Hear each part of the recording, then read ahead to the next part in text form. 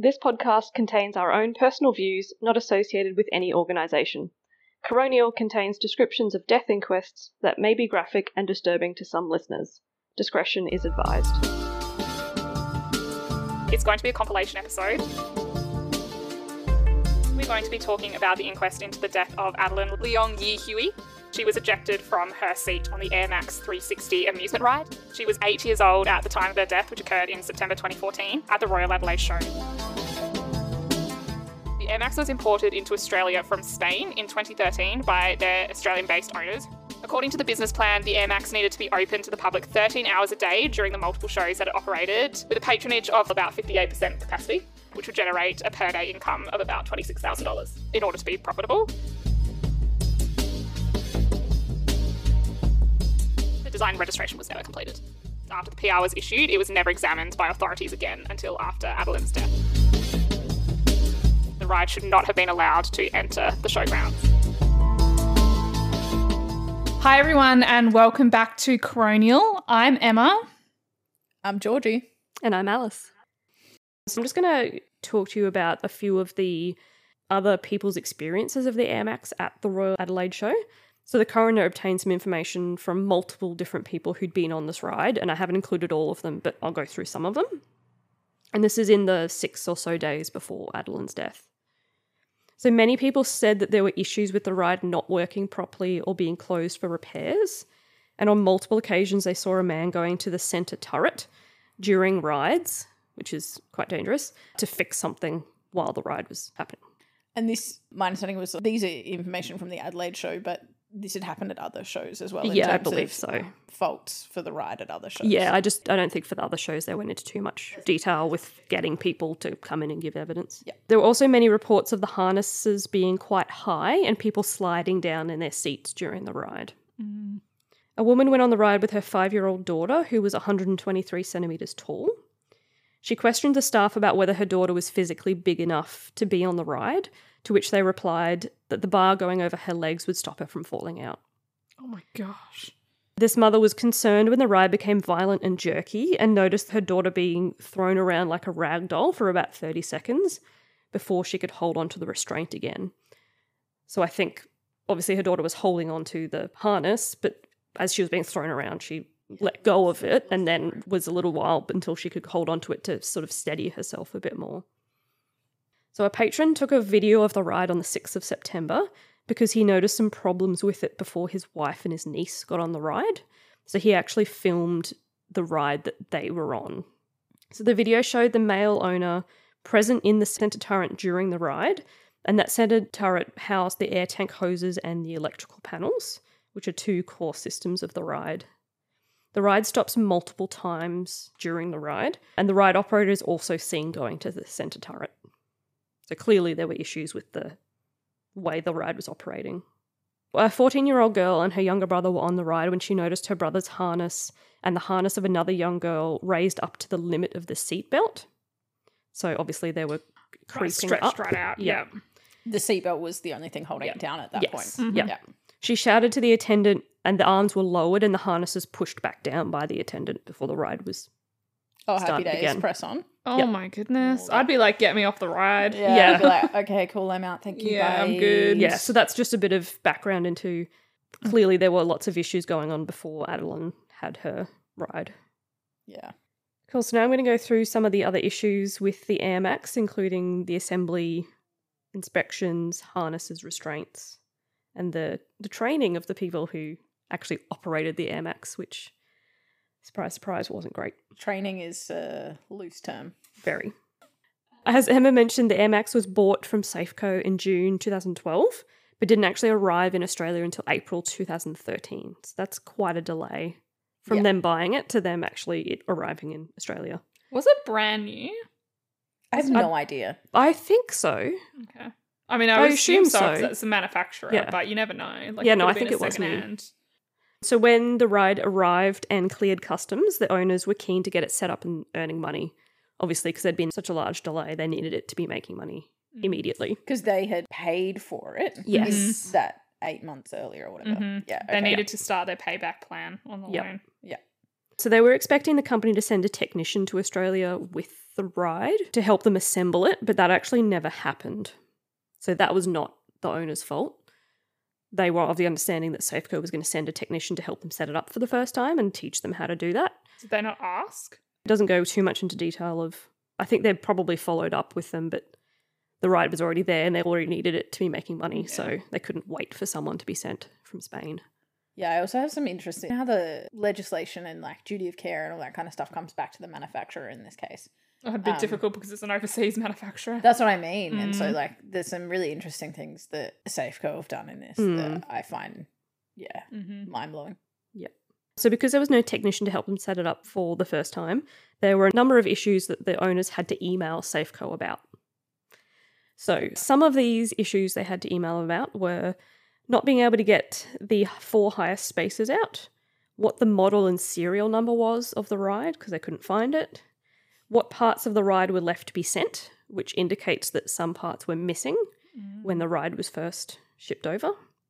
Some problems with hooking up the hoses, which links into the air tanks. Rust being on some parts of the ride already.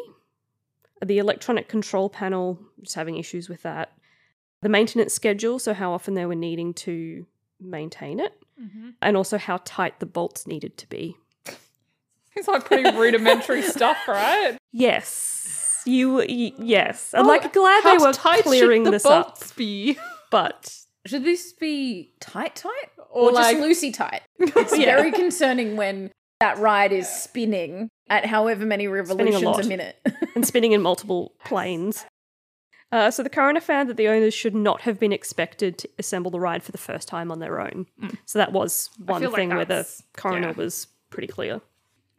Okay, so we talked about the design registration and plant registration before. The AirMax needed an inspection to obtain the DR and the PR, and this was carried out from the 6th to the 8th of May 2013 by a qualified engineer, Mr. RB. 3 of the emails the owner sent Safeco about the assembly also occurred on the 6th of May 2013, which was the first day this engineer was there to inspect the assembled ride. He wasn't there to help them put it together. He was there to inspect it After it'd been after put it had been together. assembled. Yeah. And this was separate to the DR and PR. This was This was- another portion of getting it registered. Yeah, there should be an initial inspection to help you get the DR and the PR. That's right. But this engineer wasn't there to do the DR and PR. He Yep. was just there to do the inspection of the ride. Yep. So the coroner found that this inspection was deficient and became a core but inaccurate reference point for future inspectors and regulators. After he'd done his inspection, everyone else was assuming his inspection was done correctly. Yeah. Yeah. And so they were working off of the findings Off of in a his, a inspection. bad baseline, essentially. Yeah. The first inspection that was being done from the 6th to 8th of May is known in the industry as a commissioning inspection, but this term isn't actually found in the Australian standard. It was defined at the inquest as the first inspection of any amusement device before it's available to the public, and should involve a full inspection, including the electronics, by an electrical engineer, helping to fill in the logbook and working out the maintenance regime for the ride. Which is one of the questions they'd already had to ask Safeco. Yes. So Mr. RB confirmed that the logbook was completely blank when he first looked at it. He emailed the lead engineer, Mr. B, on the night of the 6th of May stating that he had rated it as a Class 3 ride and provided a restraint formula that totaled 12. What does a class 3 ride mean? I think it's just to do with the way the ride operates, like the forces that are on you, Right. like essentially how extreme the ride is. Mhm. So he was saying it was a Class 3. That must be high intensity, right? Or at least I'm relatively not sure. high I don't know intensity. what it goes up to, but yeah, it would be a reasonably. I'm just thinking in terms intense of the ride. ride. Yeah. I was going to ask, stepping back a section, the logbook was empty. Is that how one would expect it to be? I don't know what I'm the not sure. answer there is. Is there stuff that's meant to have been filled out by the manufacturer? I would have thought... Logically, I would have thought a- like the model number and the serial number Yeah, it should would have have been already in been there. on there, but Anyway. for whatever reason, and I don't know what the standard is for them. Yeah. So at the inquest, Mr. RB admitted that one of the factors in his formula was incorrect, and it should actually have totaled 14. I think it was only after it was pointed out to him. Yes.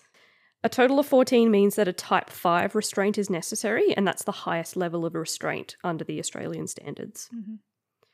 By the time the inspection was completed, Mr. RB assumed that the design registration hadn't been completed, which was correct because it was never obtained, partly due to the air tanks not having their design registration.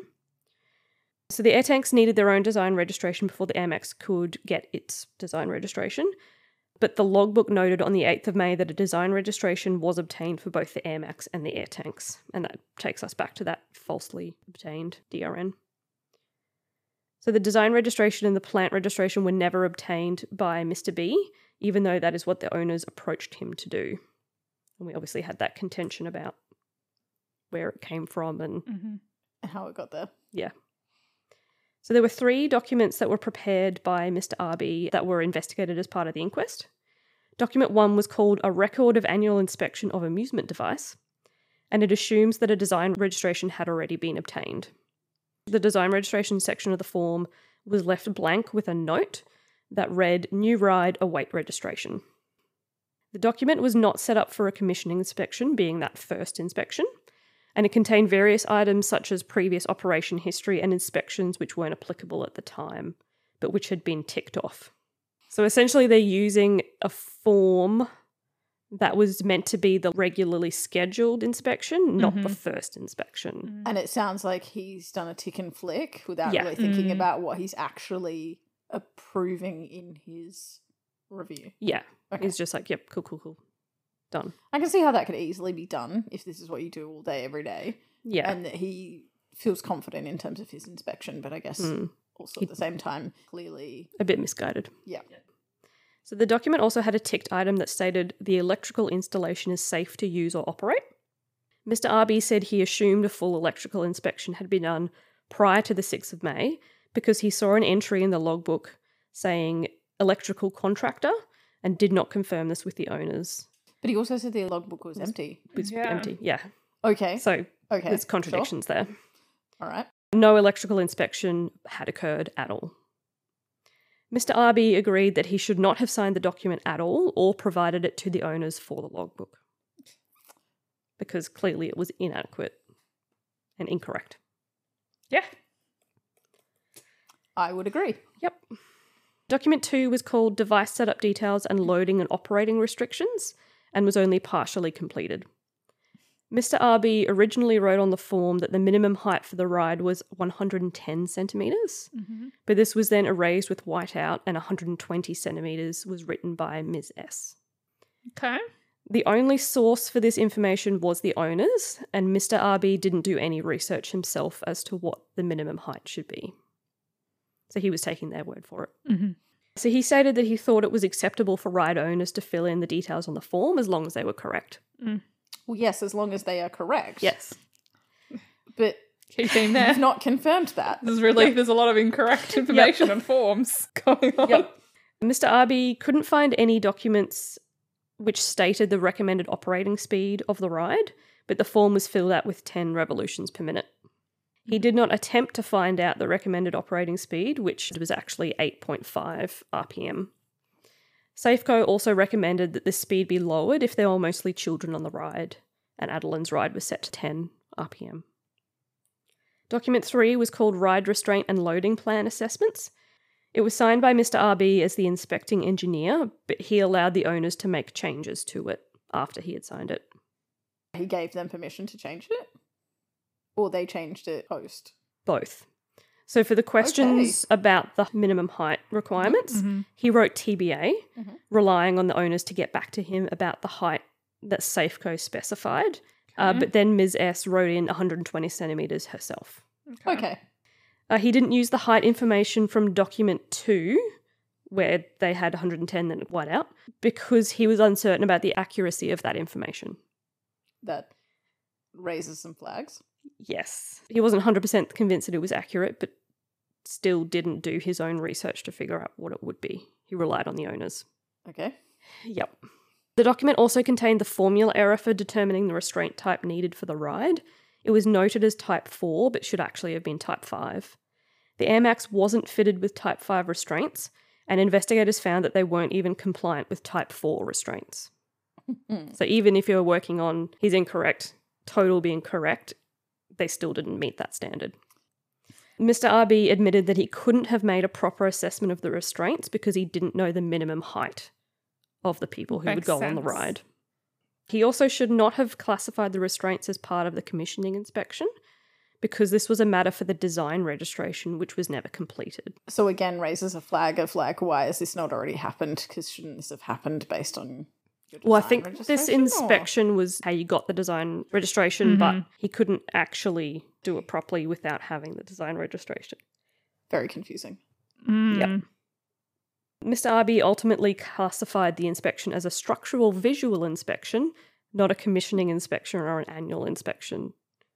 So even though he's using some of the paperwork for an annual inspection, some of the paperwork for a commissioning inspection, in the end he's like, yeah, it was more just I looked at it to make sure it was structurally sound. Which it wasn't anyway. No. And this was the basis for all other inspections, and it was Do you talk about fundamentally also flawed. that he had never inspected anything with a Type 5 restraint anyway? No, I don't mention that. So Yeah. Oh my gosh. So like he also So was he's unaware. unqualified. So when questioned about knowing what a Type 5 restraint involved, he also then said he had never inspected a Type 5 restraint, or it was Did not he of the know how understanding- to inspect? No. So he said if I was asked to do that, I would not be able to, and so I'd have to ask someone else to do it. yeah, because I think the essentially. rides he'd looked at before only had a max of type 4. Yeah. So he was not So qualified. he was not qualified to do the inspection. He wasn't qualified to do a Type 5 restraint inspection anyway. So had he calculated the number correctly, he would have had to have then been like, okay, I can't do the rest of this. Which then means that maybe the inspection would have been done correctly. Maybe. Like if someone else had been yeah, involved, potentially. they might have picked up on some of the stuff. Yeah. We'll never know. Yeah. So harnesses and restraints. So the restraint for each seat had a 3-tiered locking system. Each seat had an over-the-shoulder U-shaped rigid harness, which connected to the top of the seat via a common shaft, which had a primary and secondary lock system. Both of these lock systems were hidden when the access covers on the top and the back of the seat were in place, so you wouldn't see them normally when you're on the ride. There was also a latch and crotch belt which attached from the front base of the seat vertically up to the bottom of the rigid harness. The primary and secondary lock systems were controlled from the operator console for either lock or release. The positioning of the harness was manual, with either the patron or the ride attendant pulling that restraint down, so that over-the-shoulder restraint would come down over your head. Either you would pull it down or the attendant would pull it down. The latching crotch belt was manually engaged or released by the patron or the ride attendant. So they would come along, make sure you're buckled in. Yeah. As previously mentioned, the restraints on the Air Max were Type 4 at best, which were not compliant with the Australian standards for the ride because it needed Type 5 restraints. As the owners imported the ride into Australia, it was their legal responsibility to have the restraints be compliant with the Australian standards. It should also have been picked up during the assessment that Mr. Arby made, except his formula was incorrect. So ultimately, it was up to the owners to make sure that the restraints were compliant with the Australian standards, but it also should have been picked up during that first inspection. And I mean, I think that's really hard as an owner to know, like you're relying on those industry specialists to give you Yeah. advice about that stuff. So I can understand how they could not know. Yeah, well, interestingly, the lead engineer, Mr. B, was engaged by the owners for the DR and the PR, but he wasn't hired before the purchase to check that the Air Max could be operable and compliant with the Australian standards. So he was brought in after the fact, after they'd purchase. already bought it. But someone had advised them about what type of ride to buy, right? Was that just the broker, though? The broker, I feel like it was yeah. that. Yeah, that was just the broker, the loan broker, who That's just said right. purchase from Safeco. Yeah, so the broker was looking at like the monetary side of like Correct. if you run it this often for this much, blah blah blah. So they weren't really Yeah. looking into The the safety engineering aspect of it. Yep. perspective. Okay, yeah. So from that, it seems like they probably should have had an engineer that they'd hired before they purchased it Yeah. to make sure that whatever they were importing was actually able to be used in Australia. Yeah. But they didn't do that. Okay, so let's have a chat about the minimum height for the Air Max at the Royal Adelaide Show. So the minimum height for patrons to be unaccompanied on the Air Max at the Royal Adelaide Show was 120 centimetres. It's not in question by the coroner that people involved in the amusement industry, including the owners of this ride, knew that the minimum height was set by the manufacturer. It wasn't something that the owners of the ride would ever choose themselves. It was set by the manufacturer. The owners said that they were told in Spain by Safeco that the minimum height was 120 centimetres. But this is in direct contradiction to the written communication from Safeco to the owners in October 2012. So the Safeco manual was a bit confusing because it was translated from Spanish to English, but the owners, they recognised that they weren't sure of what the minimum height should be. So they got clarification from Safeco via email, and that clearly explained that the minimum height for an accompanied patron was 120 centimetres and unaccompanied was 140. So accompanied meaning you should have your adult or guardian next to you on the ride. Which I find very interesting because I don't understand how that affects harnessing. Yeah, how are you going to help the person? Like, just because someone's sitting next to you doesn't mean you're not going to be ejected from the ride. It doesn't make any sense as to how there could be a difference just based on whether you have a supervising adult or not. Not in terms of the legitimacy of the harness. I just don't see how that changes anything. No. Yeah, I'd be really interested to know what how they set that height. Yeah. Anyway. In the 2013 Sydney show that the ride was at, the height instructions from Safeco were adhered to by the owners. So even though they're saying that they didn't know or they thought it was 120, there was an email saying this is what it is, and they actually used the manufacturer's minimum height in another show. Okay. I would be very interested to see numbers of patrons on the ride pre and post that. Yes, we'll get to that because obviously the lower the height is, the more people who are eligible to go on the ride. Absolutely. And the more money you can make. Potentially, yeah. So in September 2013, the ride was at the Royal Melbourne Show with a minimum height of 120 centimetres, and there were reports of 22 injured people over 3 days. So because of those injuries, an amusement ride specialist engineer, Mr. G, assessed the ride and found that small patrons didn't seem to be able to hold themselves in the ride properly, so were being thrown around inside the restraint. So even though they were restrained, there was a bit too much room and they were being thrown around inside there. So what types of injuries were they seeing? Were they sort of like whiplash? It didn't go into that much detail of what types of injuries. That's a lot of injuries for one ride, for one show. In 3 days. Yep. So this engineer felt that the 120 centimetre height minimum was inappropriate and verbally told the ride operator that the height be raised to 140 centimetres. He noted that there were a lot of children and teenagers going on the ride, so his advice was that if the patron didn't fill the seat or could be thrown around, they shouldn't be let on the ride to begin with. Mr. G remembered that a representative of the show was present when he was giving his recommendations. When interviewed in 2021, this representative's memory was generally the same as the engineer, but he didn't recall the specific recommendation about 140 centimetres. You know, we're talking 8 years after it happened. You're probably not going to remember exactly what was said. He didn't take any notes at the time, so was just relying on his memory. The ride operator, so that was, at the time... That was Mr. BM, yeah? Yeah, Mr. BM was the ride operator at that show too. He apparently had no memory of this inspection or being told that the height needed to be raised, which the coroner had their doubts about. Yep. On the 23rd of September 2013, while the ride was still at the Royal Melbourne Show, a 9-year-old girl went on the ride which had a minimum height of 120 centimetres and reported a neck injury afterwards. WorkSafe Victoria attended and made a formal report which resulted in the ride operator being retrained for 4 hours under the supervision of the owner. The minimum height for the ride being raised to 130 centimetres. Again, interestingly, Mr. G, who had also inspected the ride, didn't speak to WorkSafe Victoria. So even though two separate entities had inspected it, they didn't speak to each other. And so WorkSafe Victoria didn't know that someone else had already recommended that it be raised, and it wasn't. Yeah, and that they hadn't followed that recommendation. Yeah. So during the inquest, the owners of the ride admitted that they had made a mistake by keeping the minimum height at 120 centimetres for the Royal Adelaide show, because prior to Adelaide, they did know that it should have been higher. Yes.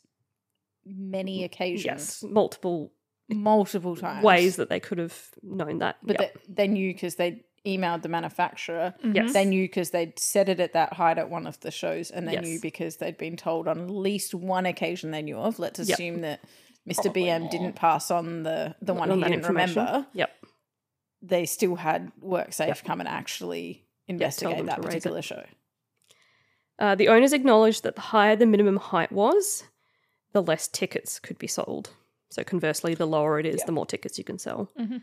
So clearly there was a financial motivation to keep the minimum height at 120 centimetres to be able to sell more tickets and make more money. Yep. So Adeline's height at postmortem was 137 centimetres and she was of average build.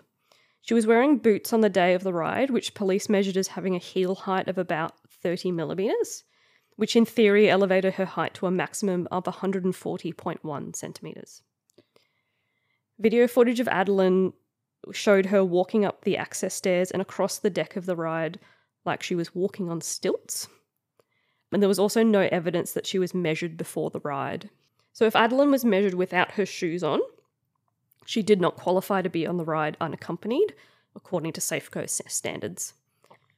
Unfortunately, that wouldn't necessarily have stopped this from happening, even if she had been accompanied on the ride, because all of the issues with the harnesses and restraints. So this is a very interesting and dodgy part. So the page of the Safeco manual which stated the minimum height was never found in the logbook for the Air Max. That page of the user manual was missing. And so that was incredibly significant because it meant that the inspectors and engineers didn't have access to that information when they checked the logbook. Because if it had been there, they would have looked at the logbook and seen that this was the height and been like, okay, well, this is what you need to be following. Mm-hmm. But it wasn't there for them to refer to. And I'm guessing there's no evidence of when. Ooh, this is where it gets even better. Okay. So after Adeline's death, this page of the user manual turned up in triplicate in a separate green folder belonging to the owner's son and was given to authorities the day after Adeline's death. So neither of the owners could say why this page was in a separate folder and gave evidence that the user manual and logbook were always with the ride and nothing had been deliberately left out. Evidently not. Yeah, so the coroner found that that page of the manual was deliberately not made available to inspectors and regulators so that they wouldn't find out what the manufacturer's minimum height was. Hang on, but how did this manual come? Like, had they torn it out or was it like just separate pages? Sounds that like they it was printed? probably like a printout, yeah.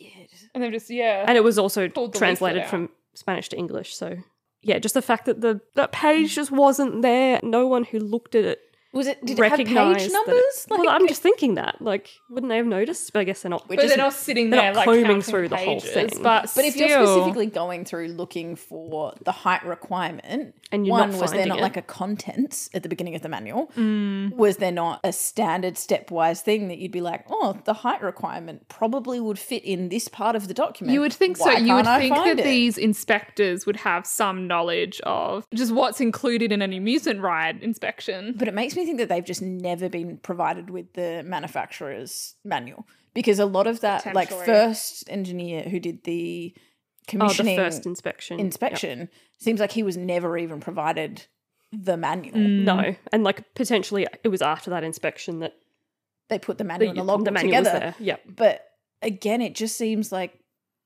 why would the first guy have never looked at the manual? Yeah. And then maybe, again, because that first thing has been ticked off, no one ever bothered to ask Yeah. about the manual, all that kind of Yeah. stuff. But them claiming that the manual was always stored with the logbook also just Yeah. does not make sense by the amount of inspections that we talk about have Yeah. insufficient information. Mm-hmm. Yeah. Mr. N was an engineer hired by SafeWork to review the Air Max in terms of its restraints and the height of the patrons. He did some reenactments and tests with two 10-year-old girls who were over 120 centimetres, so they were 140 and 143 centimetres. He found that even with both the primary and secondary lock systems engaged, the girls were able to move out between the restraint harness and the right-hand side of the seat, Oh, so like, yeah. sort of around to the side of the harness.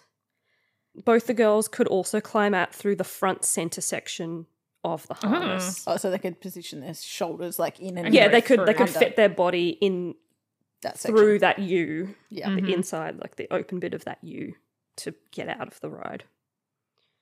This fact meant that even though they could be on the ride based on Safeco's minimum height limit, which we'll get to a little bit later, the restraints were not adequate to keep them safe. So they could be on the ride according to Safeco's guidelines, but it still wasn't safe for them because they could still get out of I wonder the which harness. chairs that was tested on. Yeah, I have a feeling they I would have thought they would have done it on the same seat she was in, but I'm not sure. Okay. So now we'll talk about the training and the actual operation of the Air Max at these shows. So Mr. W, the male owner, seems to have been trained in the operation of the ride by Safeco when the owners visited Spain in June 2012. The training logbook showed that Mr. W trained and assessed all 3 other ride operators, including Ms. S. 8-9 months after he learnt on a ride in a different country. Yes. And then built his own, remembered himself, and then taught other people. Yes. Okay, cool. Yep. Going on. You nailed it. Interestingly, it's recorded that Ms. S was trained on the 3rd of April 2013, but the month and year for the entry are in purple pen and the day is in blue pen. And it arrived in Australia. Yes. It didn't arrive into Australia until the 3rd of April, which was the same day. And it wasn't assembled until the 4th of May. Yes. So she was trained on a ride that had only arrived that day and wasn't set up yet. Yep. Cool. Okay. Cool. All right. When asked about this in the inquest, Ms. S claimed that she either made a mistake or guessed the date when she filled it in. Oh my goodness. I would have thought you would have been filling that in At as the you time go. of doing the training, yes, you would think so. Okay. But the fact that it was in 2 different coloured pens, A bit odd. yeah. So there was one main operator for the ride from 2013, Mr. BM, and he was the one operating Adeline's ride at the time of her death. He had been working in the amusement ride industry from a young age and considered minimum heights as the most important consideration when allowing people onto rides. He believed the correct way to measure a patron was without their shoes on, and he discouraged patrons he thought had unsuitable builds, so either extremely thin and or child or heavy. Right. He was involved in the maintenance of the harnesses and stated that hydraulic oil was bought and put into the hydraulic cylinders of the harnesses, and these would be topped up once every couple of months. And I believe Georgie will go into the issues with that. Mr. BM was involved in an inquiry at the Royal Melbourne Show in September 2013, where he was told by WorkSafe Victoria to check the minimum height with the manufacturer. They ordered the minimum height to be raised for the remainder of that show to 130 centimetres. And so this was a missed opportunity to discover the recommended height of 140 centimetres, because even though they said you need to check, they didn't actually follow up on that, and they didn't check themselves. And I find that interesting. Whose duty is it to do? He's just a ride employee, right? Yeah. He's not the owner, but I guess you'd still then expect him to pass that on to them. But it's unclear where that duty falls as well. Yeah. Because telling him doesn't seem like the right person to have informed. No, but I guess if the owners weren't around at the time, You should follow who up else on do you it. tell? Yeah. Yes. You get in contact with them. The owners reduced the minimum height back to 120 centimetres at the next show. So, They didn't follow it yeah, anyway. they didn't. They did for that show, but not for subsequent ones. So there was another employee, Ms. B. She was employed as an attendant who mainly worked in the ticket box, but she also worked as the deck attendant, so the one helping people with their harnesses and that sort of thing. She wasn't given any paperwork to study or any written instructions about securing patrons with the harnesses. So even though she was trained, there wasn't any written instructions for her to refer back to. She did have her own standards, whereby she wanted the harness to touch the chest of each patron, no matter what their build was, and would push the harness down more on each patron when double checking before the ride started. And from their locking mechanism, the more you push it down, once it's lowered, the way it's designed is that it's meant to stay at the lowest possible position that it's pushed down. Yeah, it's like those lock things, right, where it like slides down Yeah, it's got and you can't go back. Yeah, which we'll talk in more depth than I ever wanted to learn about hydraulics shortly, but that actually is probably the right premise for her to have used to lock it further in place for those individuals. Yep. She was also involved in some maintenance of the ride, such as checking bolts on the seat using a torque wrench. Oh, I don't remember that bit. Okay. As Yeah, you do. so even though she was ride attendant, she was involved in some of the maintenance. Yep. Okay, sure. Yep. Ms. M was hired as an attendant for the Adelaide show, and she only had a couple of hours of training before she started working, and that included being told the minimum height was 120 centimetres. Mm-hmm. She was the only deck attendant when Adeline got on the ride, and stated that she checked her harness a couple of times. She showed Adeline how to use a crossover grip, holding the harness like a hug. She believed that Adeline didn't speak English, so I don't know what the extent of her instructions to Adeline were when she did that. She said she made sure the harness was all the way back, as in as close to Adeline as it could be, and remembered that she'd buckled Adeline's seatbelt. The video of Adeline's ride showed that Ms. M's attention to the ride was poor. She admitted at the inquest that she didn't know at the time that Adeline had been ejected from the ride, so clearly she didn't see Adeline in distress or hanging by her foot. So even when it happened, she didn't realise that it had happened because she wasn't paying attention.